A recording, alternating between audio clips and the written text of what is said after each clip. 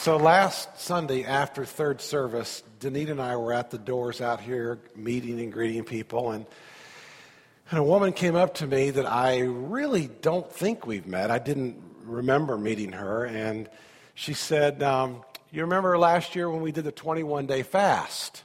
And I said, yes, I do. And my mind starts spinning because I thought, oh, I should tell you all, we're getting ready to do a 10-day fast as a church, in January. And she said, well, I just want you to know that we've really struggled with 6 years of infertility. And in my world, that doesn't always end well, and I don't know what's next, and I don't know what she's about to say. And so she said, yeah, for 6 long years, she said, my husband and I, we just, every month, and it's just disaster and so sad. She said, during the 21-day fast, though, last January, we took you seriously. And we gave up some food, partial fast, and we prayed all, day long for 21 days. And she said, I went for a pregnancy test in 2 weeks after the fast. And she said, I got pregnant.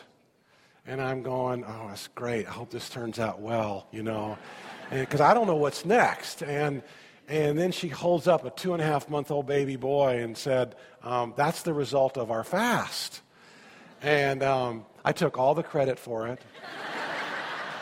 And I said, oh, I'm so glad you said, I'm so honored that you shared, that story with us.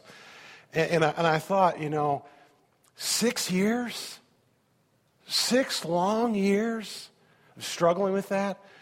One of the reasons why on Mother's Day we stay away from life givers is because of all the pain, the layers of pain that are wrapped up with this.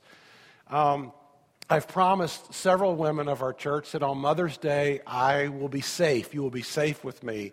And it will steer a little different direction and talk about women on Mother's Day. But I want to talk about life givers today. It's something that we need to talk about. It's something very valuable to God. God wants us to have life. He wants us to talk about this. And He wants us to do this really, really well. So I know that for some of you, this is a painful subject, but I'm asking for some grace because when it comes to a life giver, I think we're all life givers. Now, obviously, we're not all giving birth, but there's foster care. And several of you are involved in foster care. There's big brother, big sister programs that so many of you are engaged in. There's adoption. I think those of you that adopt are heroes. I mean that. We tease our kids, hey, we got stuck with you 3. But those of you that adopt, you chose that. So I think that the people in the room who adopt are just incredible heroes. And then so many of you have given birth, and so you have your own children and grandchildren and nieces and nephews. And so we're going to talk about this today. To begin this subject, though, I'm going to ask a question that seems a little obtuse. And you're going, where did that question come from? That came out of left field. Here's the question. Over lunch today at Panera or Chili's or wherever you go, talk about this. Why did Satan, in those early chapters of Genesis, why did Satan go after Eve? Why did he not go after Adam? And so when you think about this story, all of a sudden in those early chapters, the Spirit of God was hovering over the face of the earth.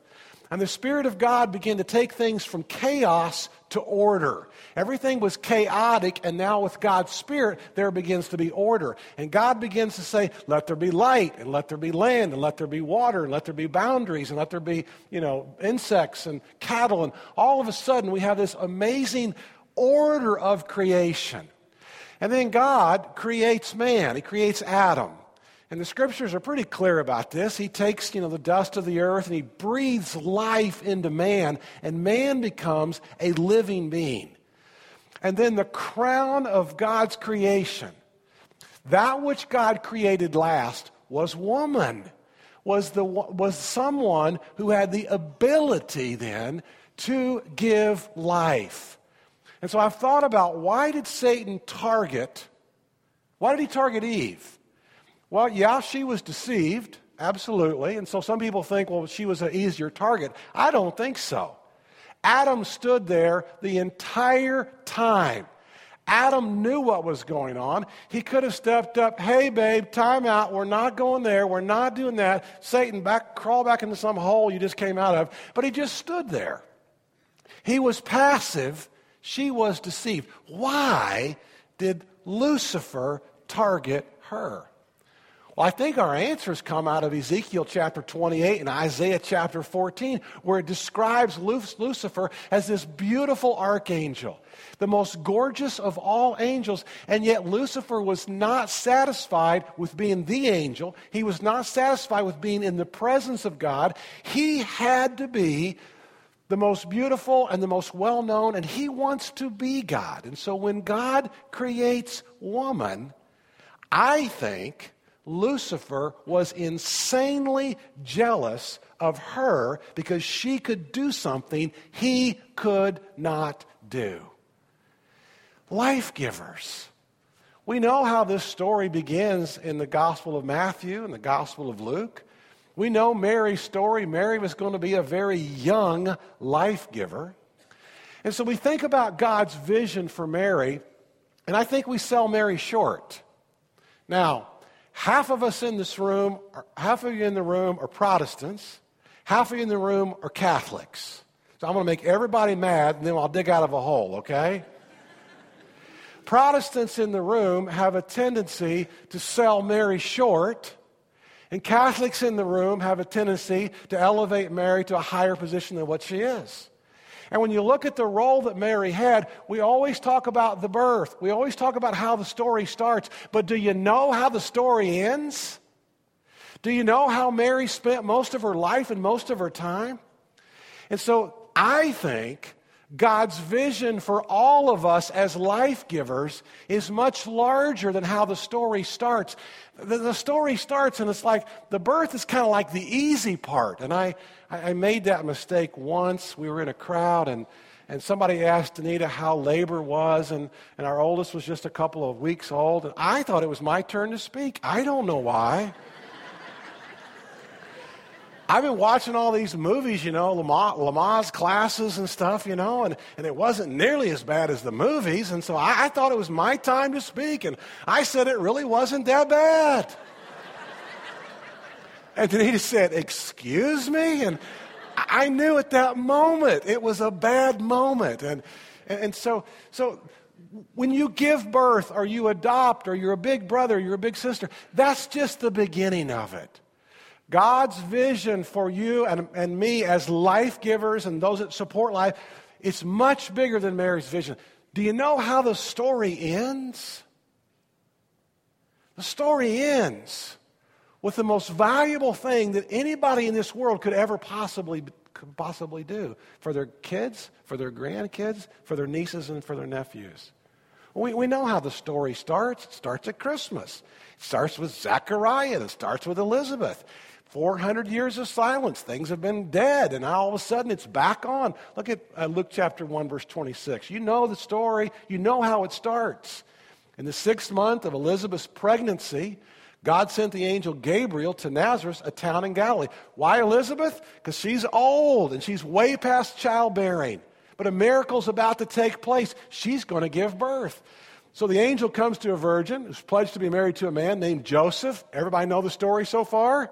Nothing new so far. A descendant of David. The virgin's name was Mary. The angel went to her and he said, greetings, you who are highly favored. Now, why did he say this?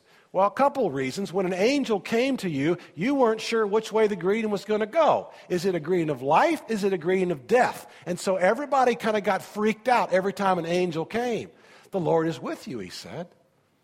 Mary was greatly troubled at his words, and she wondered, again, there's our key word, what kind of a greeting is this going to be? Not all greetings were great.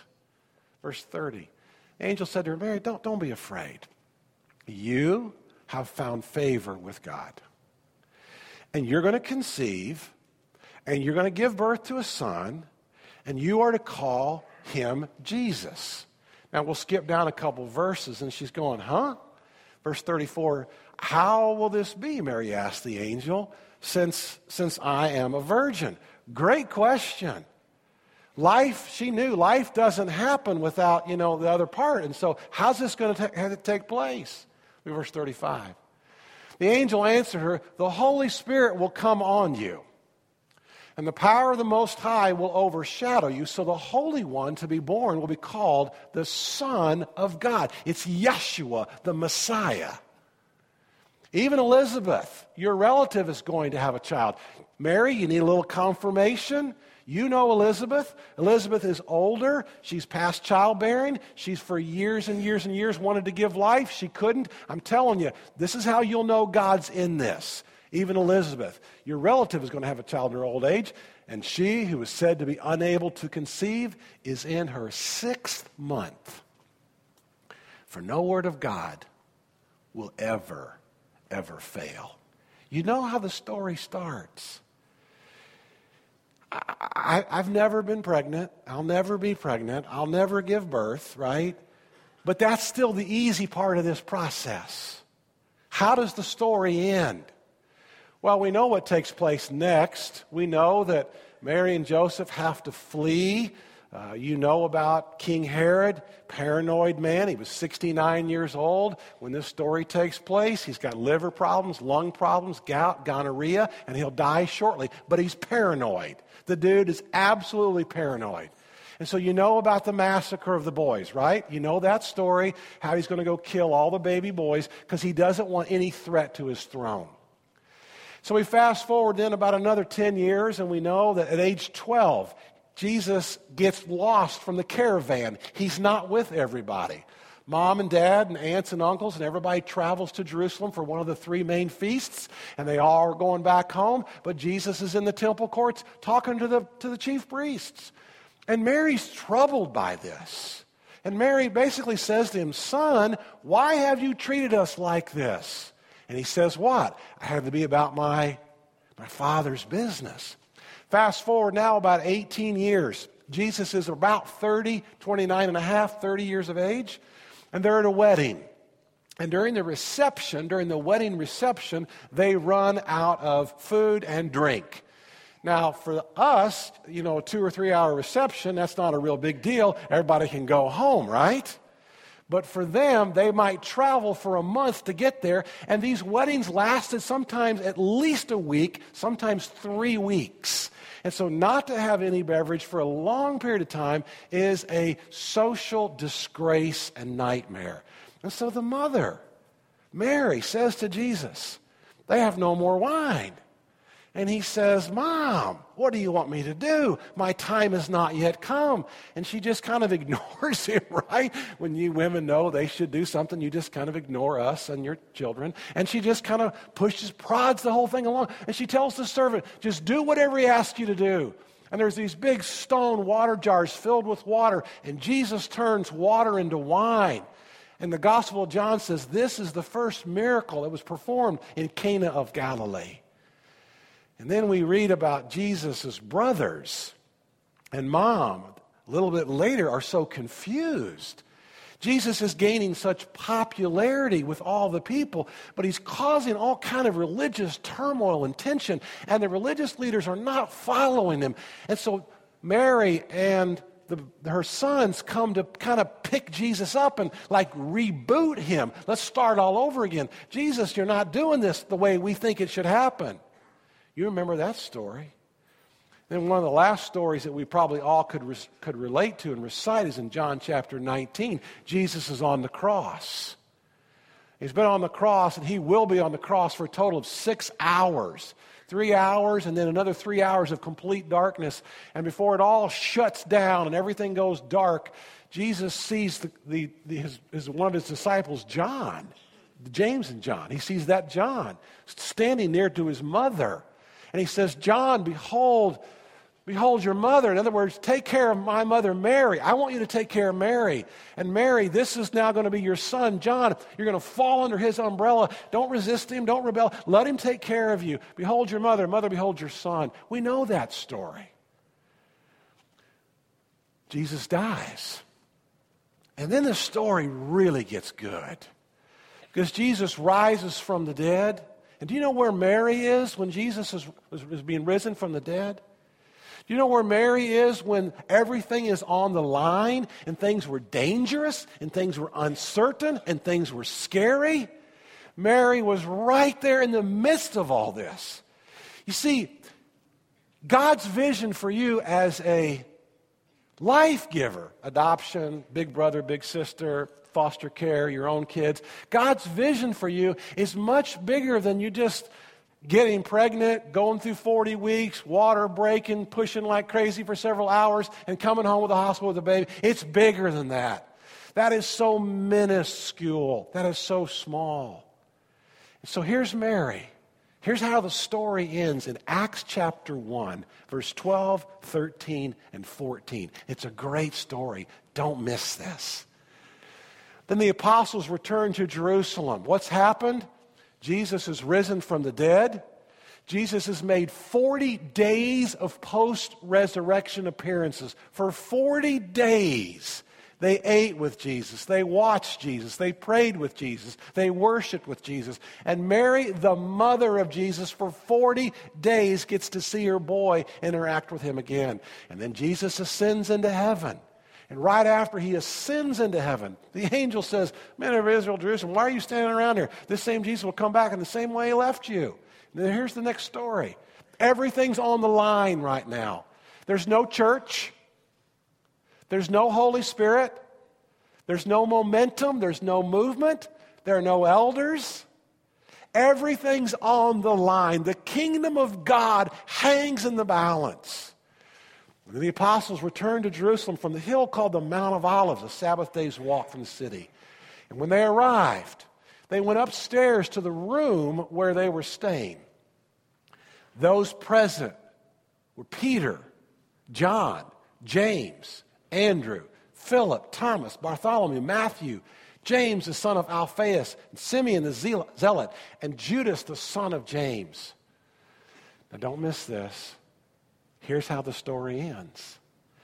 They all joined together constantly in prayer, along with the women and Mary, the mother of Jesus, and his brothers.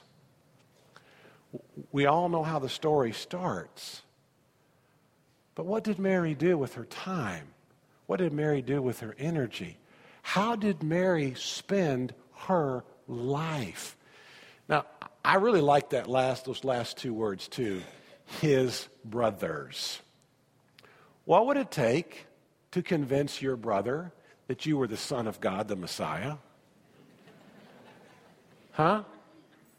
I mean, you couldn't do it, could you? I mean, there's no way you're going to be able to convince one of your family members, that you are the Messiah, right? They're right there. They're dialed in. It's scary. It's uncertain. It's illegal. And right now, everything hangs in the balance, and Mary is right there in a prayer meeting praying for her son. Praying for her son's work, praying for the future of the church, praying for the future of the kingdom of God. Now, don't miss this.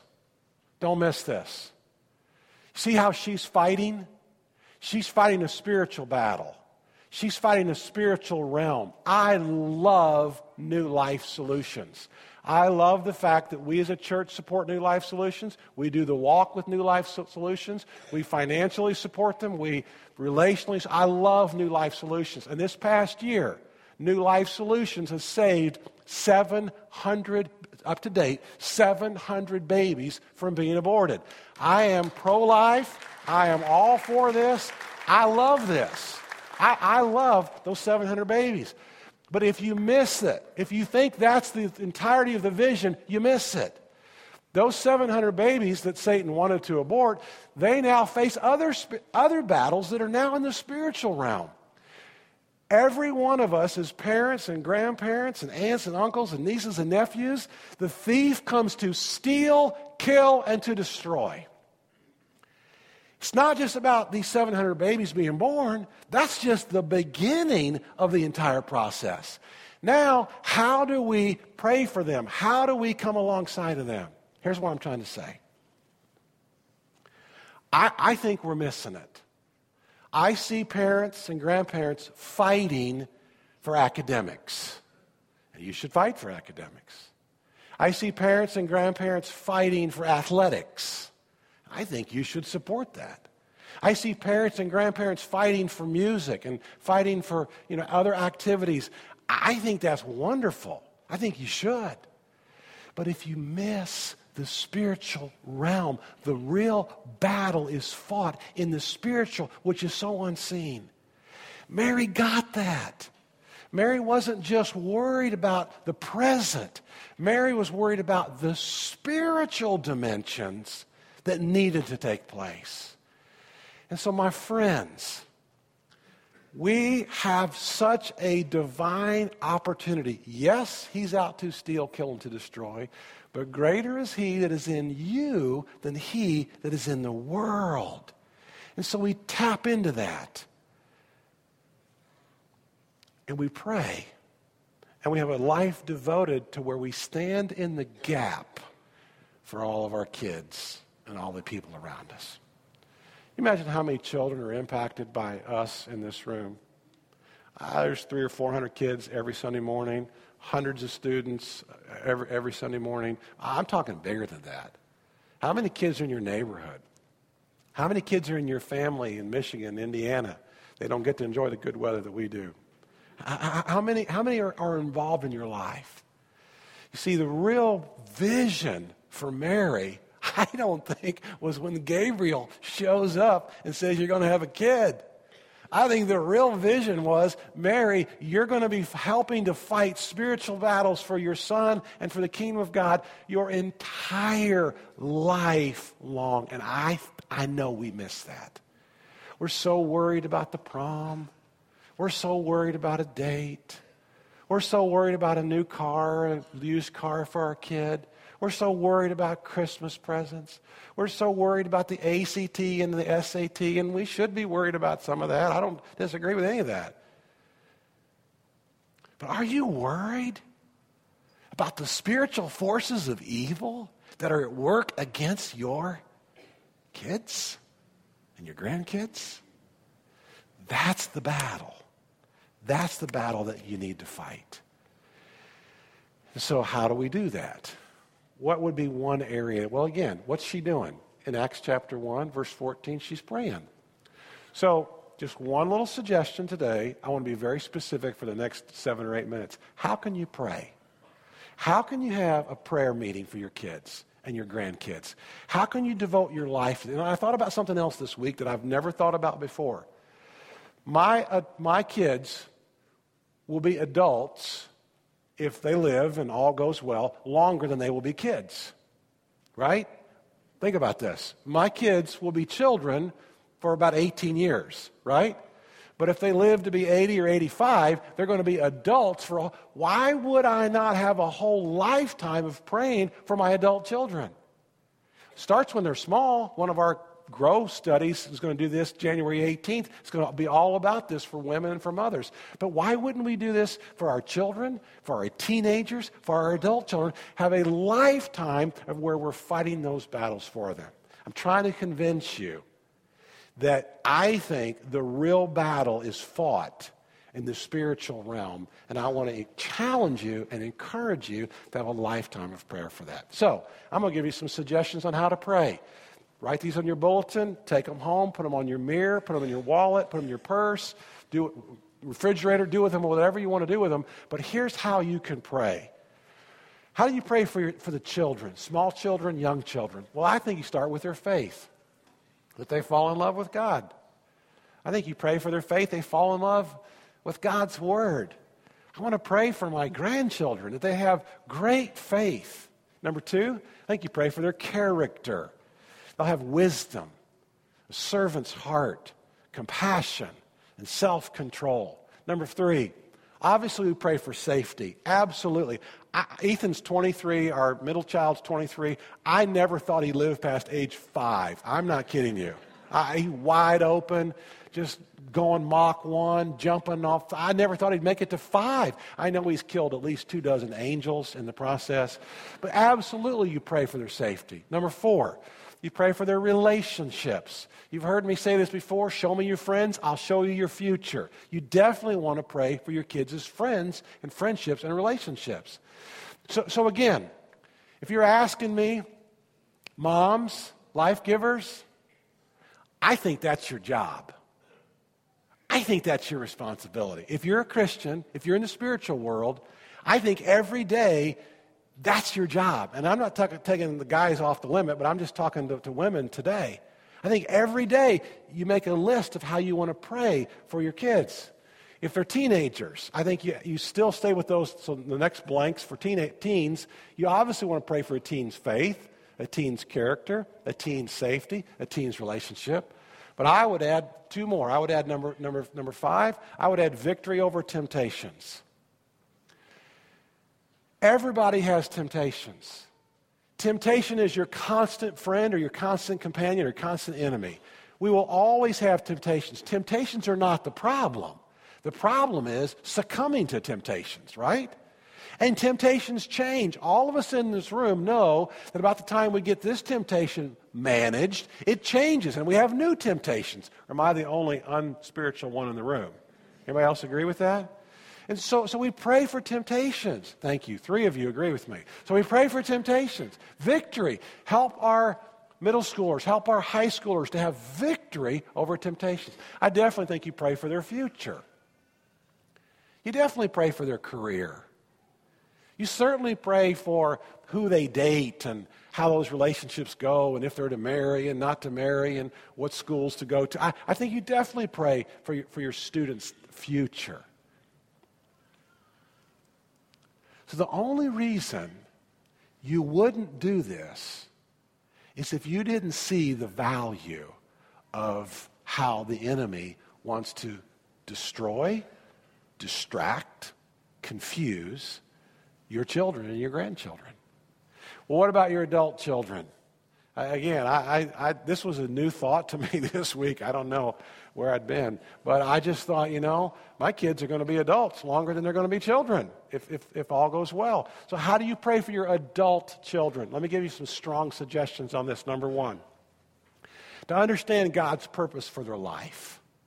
This is really critical. See, because every child has a destiny. I believe every one of those 700 babies that were saved this past year with New Life Solutions, I believe they have a destiny.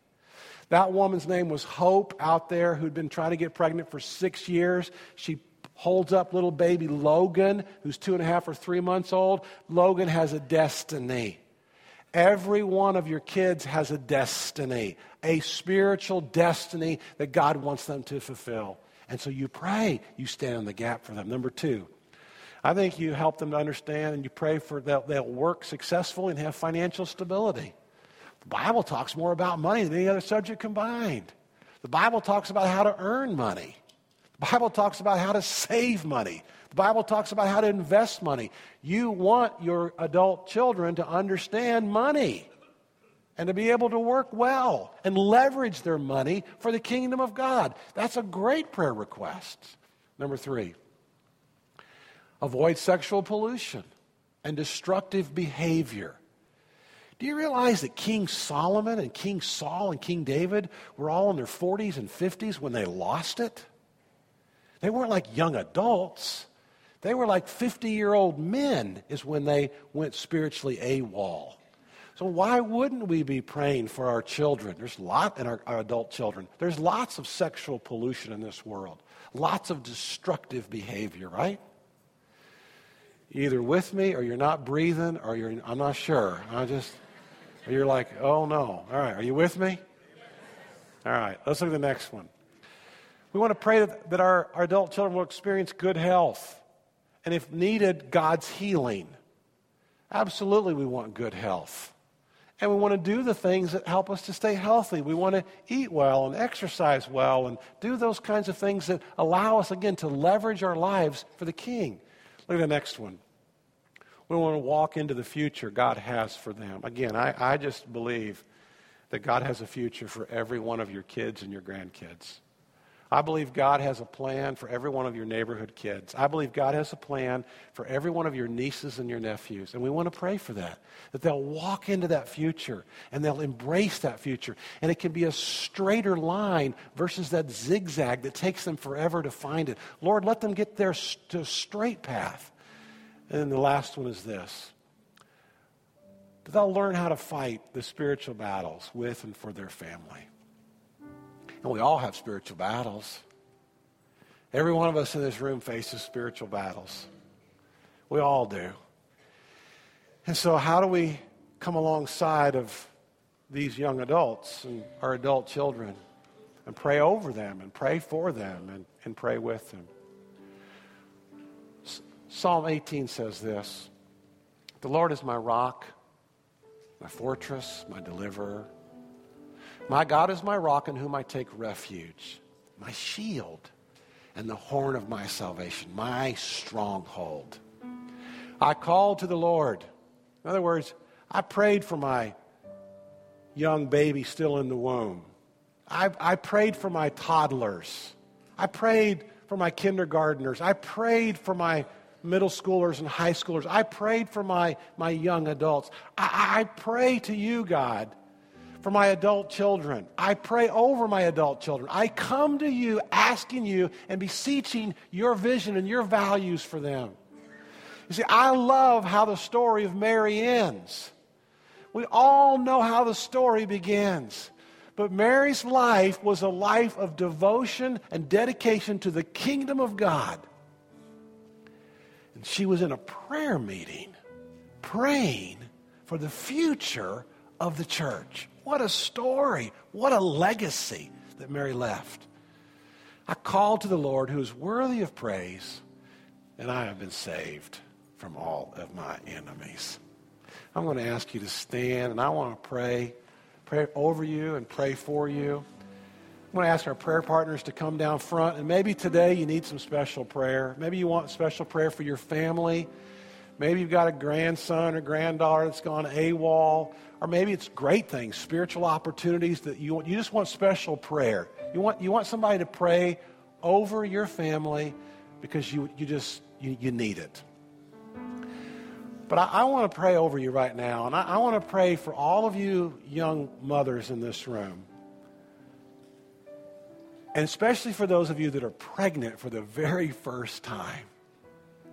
You're a life giver. God has a vision for you. It's not just, the 8 or 9 months that you're going to be pregnant. It's a lifetime, a legacy of spiritual battle that you're standing in the gap. I want to pray for all of you that have adopted. I think you're heroes. I want to pray for all of you that are involved in foster care, big brother and big sister. Talk about putting your faith into action where the rubber meets the road. I'm so proud of you. I'm proud to be a part of New Life Solutions. We as a church just get a little bit, we get to be a part of it. I'm so proud of our financial contribution. I'm so proud of our volunteer. I just love this. So I want to pray. I want to pray over you, pray for you. Our gracious Heavenly Father, you have a destiny for every child in the womb and outside the womb. So I want to start with these first-time ladies who are pregnant for the very first time. And I pray blessings over them. And I pray a lifetime of prayer. I pray for all these women in this room who are part of the foster care, who've adopted. Oh, God, put your hand on them to be greater and greater prayers for their children and for their grandchildren. Almighty God, we're so blessed to have all these little ones here, and the middle schoolers and the high schoolers and the young adults and our adult children. We're so blessed this time of year. And we're coming to you praying for them. Growth, maturity, development, spiritual, dialed into your words and world and what you want. And so, Father God, we humbly come before you and say, help us to all fulfill the spiritual destinies that we have. And we thank you for all that. In the wonderful name of Jesus we pray. Amen.